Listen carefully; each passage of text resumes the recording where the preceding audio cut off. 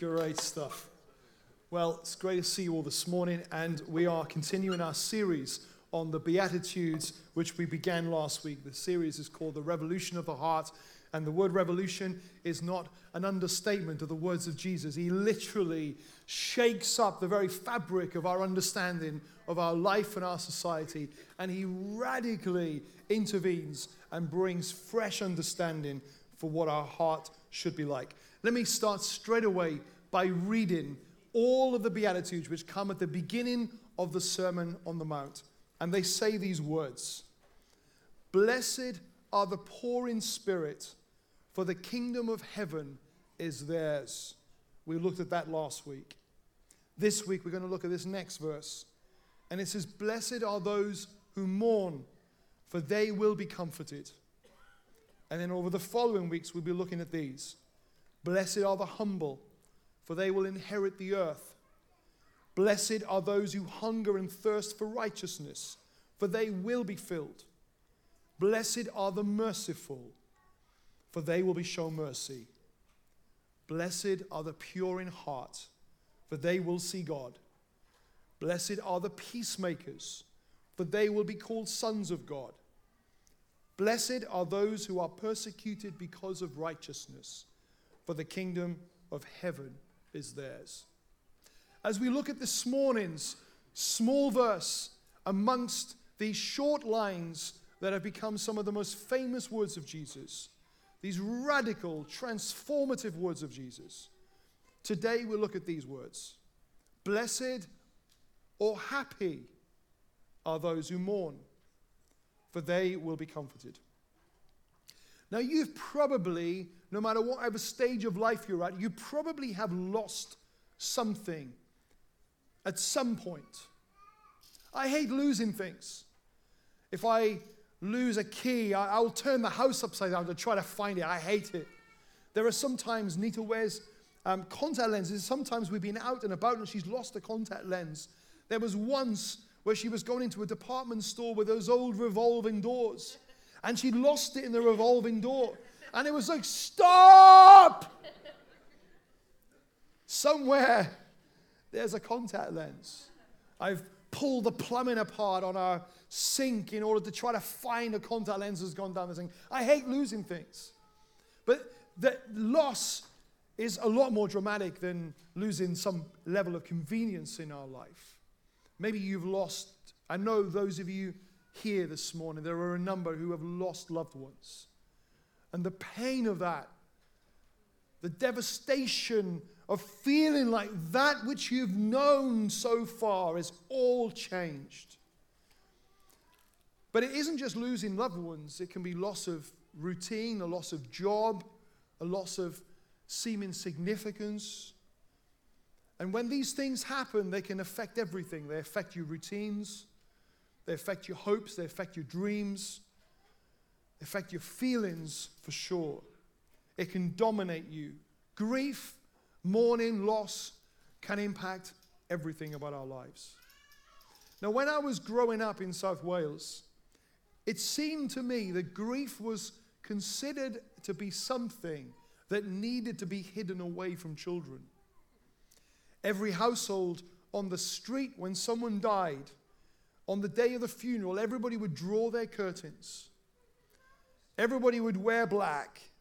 Everybody would hushed tones speak. It was like, we don't know how to process this, deal with this. We just need to create that quiet privacy that symbolizes some of that difficult, tragic loss of a life. Of course, other cultures deal with it differently. You remember the time when Jesus healed Jairus' daughter, and he goes to her home, and he puts the wailers out, the mourners. These weren't family members, these were professionals. You could get a job. You could have listed on your LinkedIn profile, "I'm a professional mourner." And basically, they were people that would express sounds, grief, cries of grief. And the idea was that in honor of the person that's gone, that the loudness would be symbolic of their significant loss in their life, but also that grief that often sits deep needs to come out, and the wailing of other people might encourage that for you to process your own grief. Different cultures deal with grief in different ways. But one thing we can be sure of cross-culturally, that mourning or grief is never understood to be anything other than sad. But here Jesus says, happy are those that mourn. Surely that is a complete contradiction of terms. Isn't that an insensitive thing to say? Happy, blessed are those who mourn. Well, in the same way that the verse we looked at last week, blessed are the poor in spirit, we understood that poor in spirit wasn't a reference to material poverty in this world. It wasn't making some sort of great accomplishment or sacredness out of poverty, lack, need. It was pointing to a spiritual truth. The poverty of our spirit, our utter need and dependence on a Savior. And in the same way, this verse is dealing with a spiritual principle. Blessed are those, happy are those who mourn, is not so much about those who are losing loved ones or losing important things in their life. Although I'm so glad that the scripture tells us that our God is the God of all comfort. And he comes alongside us in our grief. He cares for us. He hugs us. Sometimes he just sits with us and doesn't say a word. And he's just there. He's present. Presence, someone we were reminded in one of our sessions yesterday, being present when someone's going through grief is one of the most important things you can do, because you can't fix it. You can't resolve it. You can't give a quick, glib answer. Just present. Be present. And God is present. But here, Jesus wasn't talking about losing loved ones. He was talking about a deeper spiritual truth of something we need to mourn. And right at the very epicenter of the meaning of this verse is what I would say is one of the biggest problems we have in the Christian church, particularly in the West. We have developed a shallow repentance which has produced a shallow Christianity. Let me explain what I mean. Because I am mindful that as my children were growing up, that there would be times when they may do something that we felt needed to be corrected as their parents, and we would say to them, say sorry. I'm sure you have never had to say sorry in your life, because you all look like a perfect bunch this morning. But as a child, crayons, wallpaper, it's quite tempting, isn't it? And so, a work of art, a Picasso on the living room wall. And so a parent walks in and says, no, stop it. Takes the crayons gently out of the child's hands and says, say sorry. Now, I don't know what level of incentive or punishment you had as a child.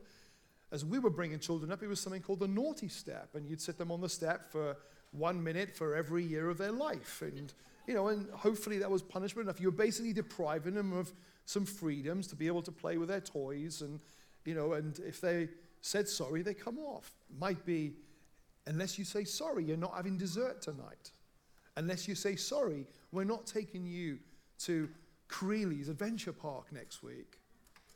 Basically, we say, if you say sorry, there will be a reward. If you don't say sorry, there won't be. Yeah. And I wonder if in some of our parenting, what we've actually taught our kids is not to be deeply sorry for the pain that they've created. Now, as a parent, that I've either got to spend half a day painting the walls or redecorating in some way to deal with what you've done. And we don't create a sense of remorse in the child. We just create an understanding that the word sorry is a magic word and that it gets them their benefits back. And I wonder whether some of our sorries to God are based on the incentivization that if you say sorry to him, you can know eternal bliss with him in heaven. If we say sorry, we can enjoy his presence.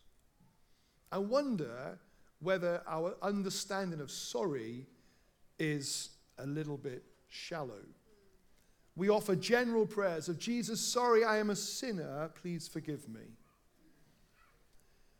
Now, a few weeks ago, a few of us in the family, we enjoyed getting our old camcorder out, plugging it into our TV, and watching a number of what felt like a myriad of tapes that we've taken over the years of recording of special moments in our family life. Except when we watch it, it feels like their entire childhood consisted of birthdays or Christmas, because that's when the camera largely came out with a few snow scenes thrown in for good measure.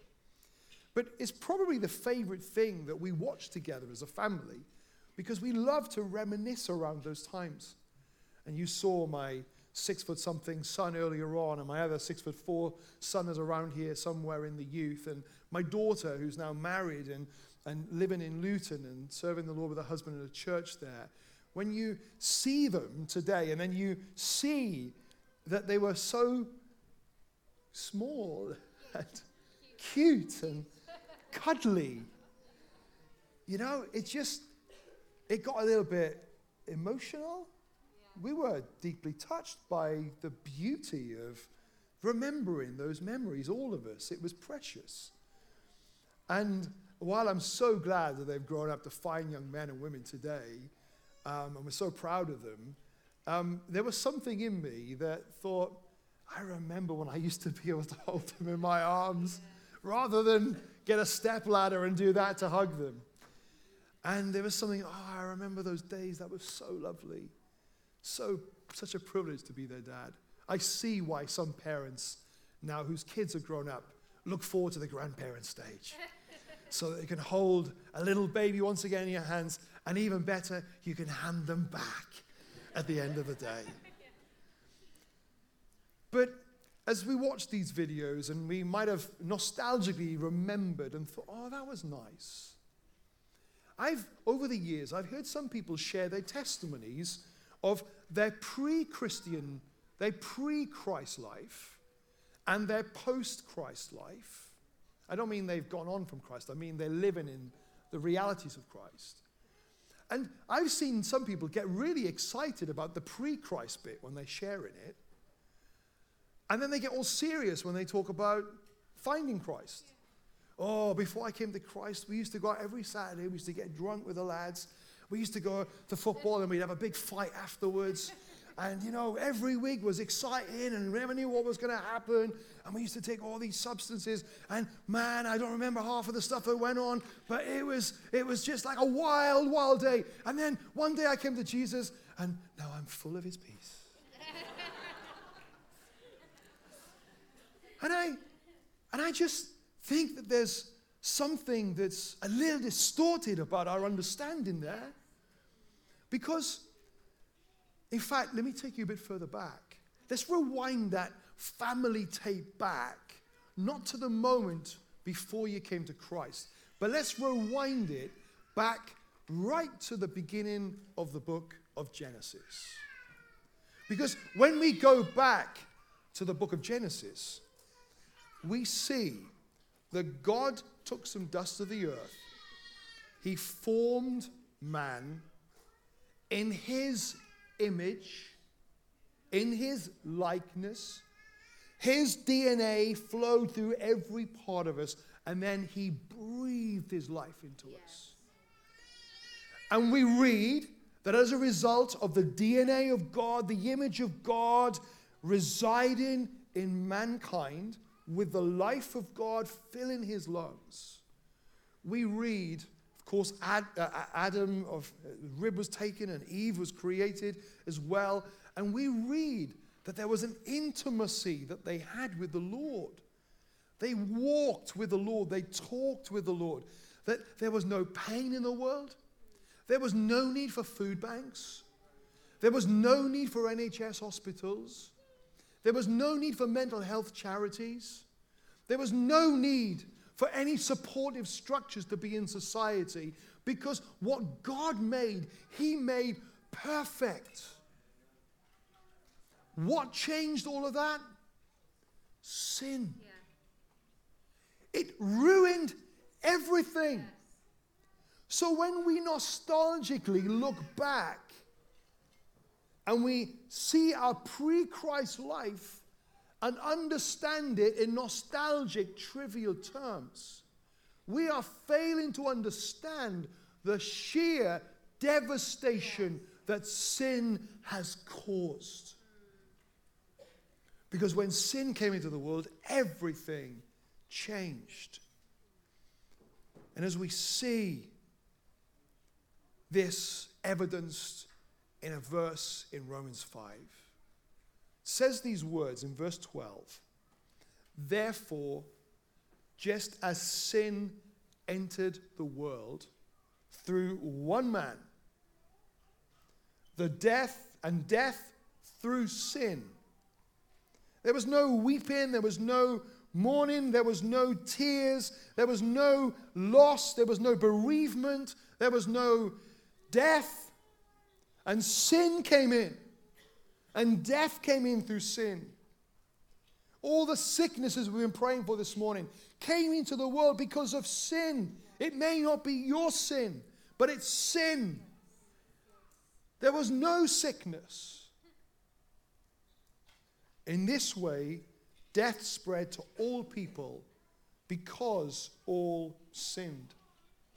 The perfect communion in that rewinded tape back to Genesis, the origins of humankind. As the tape goes back to that moment, we see that perfect communion was broken. Yes.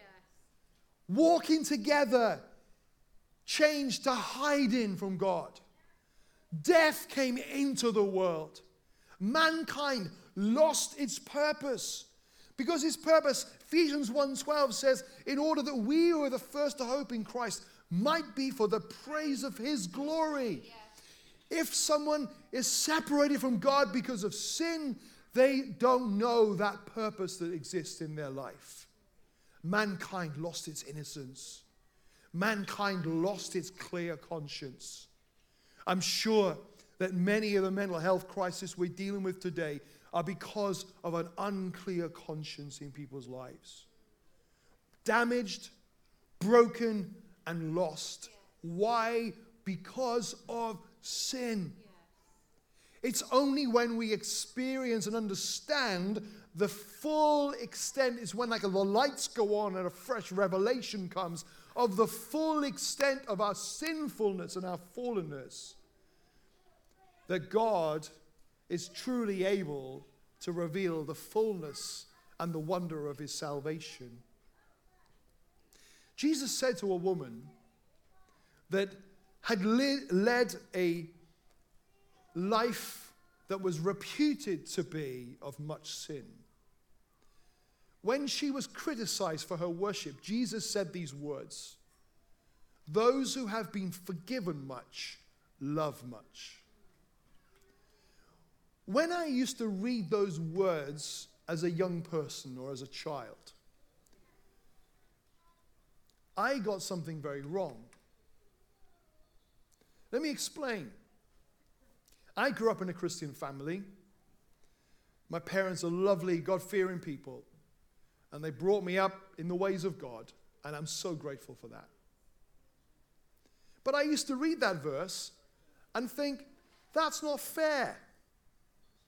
It's not fair how this person who has been forgiven lots seems to be able to love God more than I do.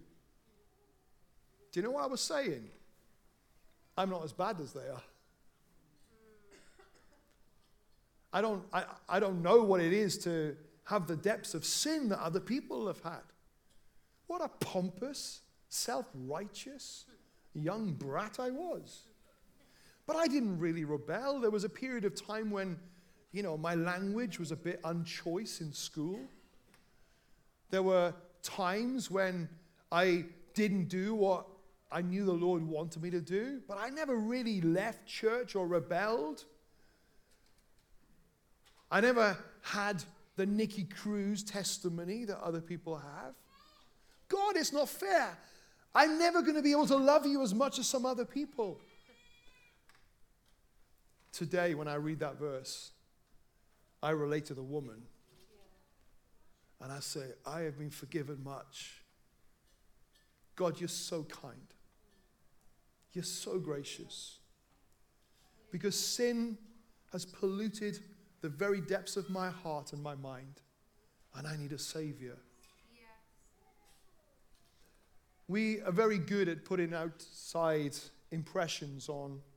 There was a word that one of Nia's favorite preachers, Mike Bickle, shared last year about some prophetic stuff that he sensed God was doing in his church. And one of the things he was talking about was a new level of authenticity in worship.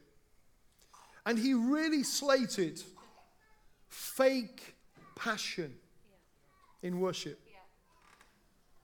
I'm sure you've never done this, but I'm sure you understand what you need to do if you want to try and convince other people you're passionate. You know, the tighter you squeeze your eyes and your hands, the more passionate you are. Maybe how high you lift your hands resembles how much you love Jesus, how loud you shout, how demonstrative you are on the instruments. Surely that's what passion looks like. Well, yes, if it looks like that in your private place. That's right. If it doesn't, That's right. you're faking it. Show. And Jesus is not interested in our show, he's interested in our heart. Yeah. He wants authentic worship. He wants us to live lives where the inside match the outside. Yes. Now, in the day of Jesus walking the earth, it may have not been how high they lift their hands or how tight they squeeze their eyes or how demonstrative they play their instrument. In those days, it was how long they wore their robes, how long the tassels were. It signified a deeper level of righteousness in their life. Or how big the offering they put in the basket was, signified their seriousness for the things of God. But Jesus saw right through them. He saw beyond the robes and he saw the heart. And Jesus' interactions with religious people wasn't unkind. It was just exposing. It was just revealing, this is what you manicure, but this is what you like. And when we allow the Spirit of the Lord to search our hearts, we mourn. Woe is me. In fact, when everybody thought that there were some levels of righteousness that they could attain to, don't betray your wife or your husband, be faithful. Jesus said when they brought the adulterous person before them, Jesus said, if you as even look at another person lustfully, you've committed adultery in your heart. See, he's not just interested in the actions, the outside. He's interested in the heart. He's interested in our thoughts, our attitudes, our motivation, our desires. And the Bible carries on this theme. We see John writing in 1 John 4, verse 20, he said, if anyone says, I love God, and hates his brother, he is a liar. For he who does not love his brother, whom he has seen, cannot love God, whom he has not seen. I don't just believe this is talking about your kin brother, but your church brother and sister, the family of God. It's like if there were two fountains flowing on the stage here. One was a fountain of sin, and the other was the fountain of salvation. And I said, you can dance in the fountain. You can't dance in both fountains. It's one or the other, and choosing one rejects the other. But so often in our life, we try to craft the both of those waters together. And as we compare the old video reel that takes us back to Genesis, and as we wind it forward and we look at our pre-Christ life, and even when we fast forward and we see our present life in Christ, we see how far we have come and how much we have lost. And that's the mourning. That's the mourning right there. That's the grief. When we look at our lives today, we see in so many of our lives, let's go deep here, insecurity. How many of you worry about what people think about you when you worship? What they think about what you say? I wonder how many of you, when I invited you to shout out some prayers, thought, I can't do that. What will people think of me? We all live with those doubts, those insecurities in our life. Do you know they didn't exist before the fall? Sin has caused those insecurities. Our struggles with pride, needing to be the person that's elevated and understood to be an elevated person. Our fears of being rejected. Our weakness and our struggles with sin. Our response could easily be, well, no one's perfect. It's just who I am. The Apostle Paul said in Romans 7, what a wretched man I am. It's the Apostle Paul saying this. What a wretched man I am. Who will rescue me from this body of death? Throughout history, revivals, moves of the Spirit of God have been preceded, it's often said, by prayer. But in that prayer, it has been part of the characteristic of the prayer that people have cried out, what a wretched man I am. Evan Roberts in the Welsh Revival said, bend me, O God, bend me. I need you to wrestle the inadequacy and the insecurity and the weakness of my life. I grieve for what I was, what I could be, what I should be before sin entered the world. Let me read a few verses to you from Colossians chapter 3. It says, so if you have been raised with Christ, seek the things above, where Christ is, seated at the right hand of God. Set your mind on things above, not on earthly things. For you died, and your life is hidden with Christ in God. When Christ, who is your life, appears, then you will also appear with him in glory. Therefore, put to death what belongs to your earthly nature. Sexual immorality, impurity, lust, evil desire, greed, which is idolatry. Because of these, God's wrath is coming upon the disobedient. And you once walked in these things when you were living in them.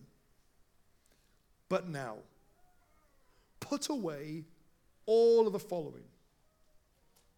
Put away anger. Put away wrath. Put away malice. Put away slander. Put away filthy language from your mouth. Do not lie to one another, since you have put off the old self with its practices, and you have put on the new self. You are being renewed in knowledge according to the image of your Creator.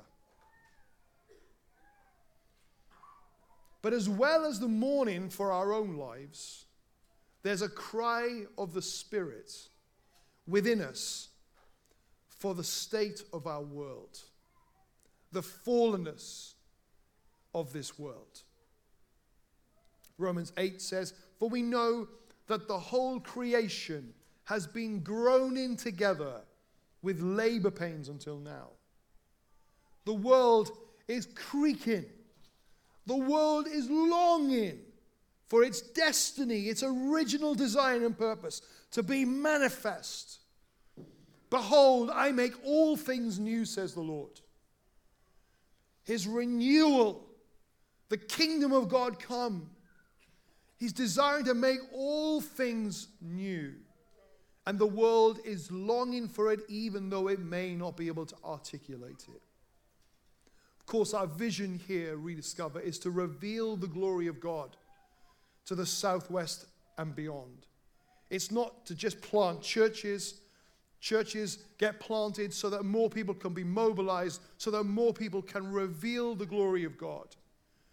But we want our communities to awaken to the original design of God. We want our communities to come alive with the transformative glory of our Lord. That the inner darkness of our world will be transformed and beacons of light will shine all over the southwest. They will shine in homes and villages and communities, coming alive with the light of Christ, bringing about transformation. Last week, we finished our understanding of blessed are the poor in spirit by leading together in a prayer of humility. I know many of you found that helpful and challenging. So I've written a new prayer for this week of our blessed are those who mourn, for they will be comforted. They will experience the arms of the Lord coming around their life and bringing the joy of the kingdom. They will be happy mourners as we recognize the work of God's grace in our life. Just as sin entered through one man, so salvation came through the second Adam. God came into the world. He crushed the power of sin. He takes away the sting of death, and he brings life. I'm going to invite us to join me in this prayer.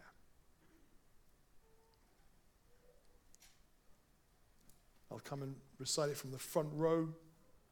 I'll warn you, there's one spelling mistake I noticed in the first service. Please, administrative people, don't get hung up on that.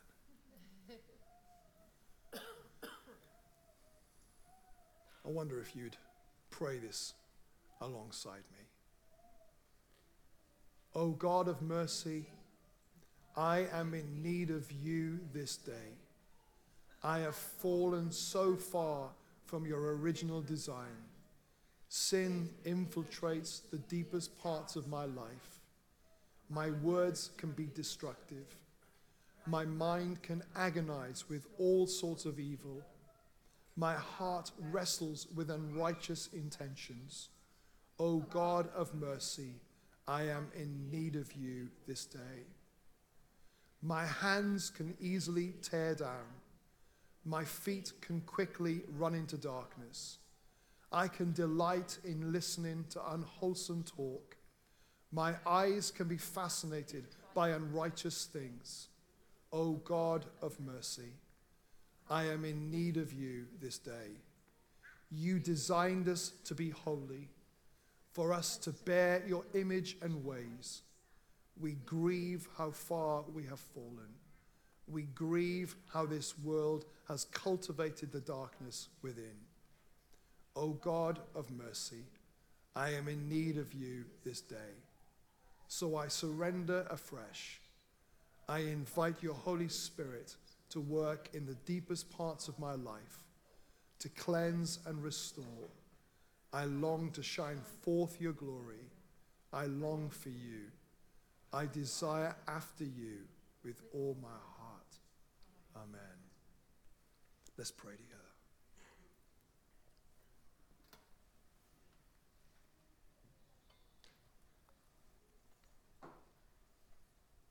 They that have been forgiven much, love much.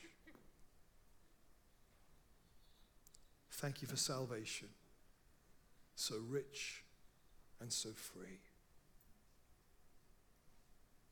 That while I was an enemy of God, Christ died for me, gave his life as a ransom, so that I may be free.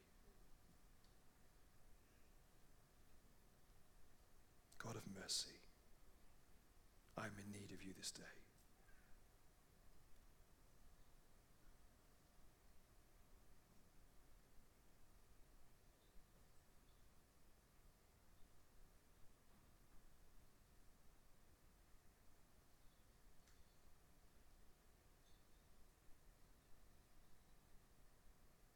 Blessed are those who mourn, for they will be comforted.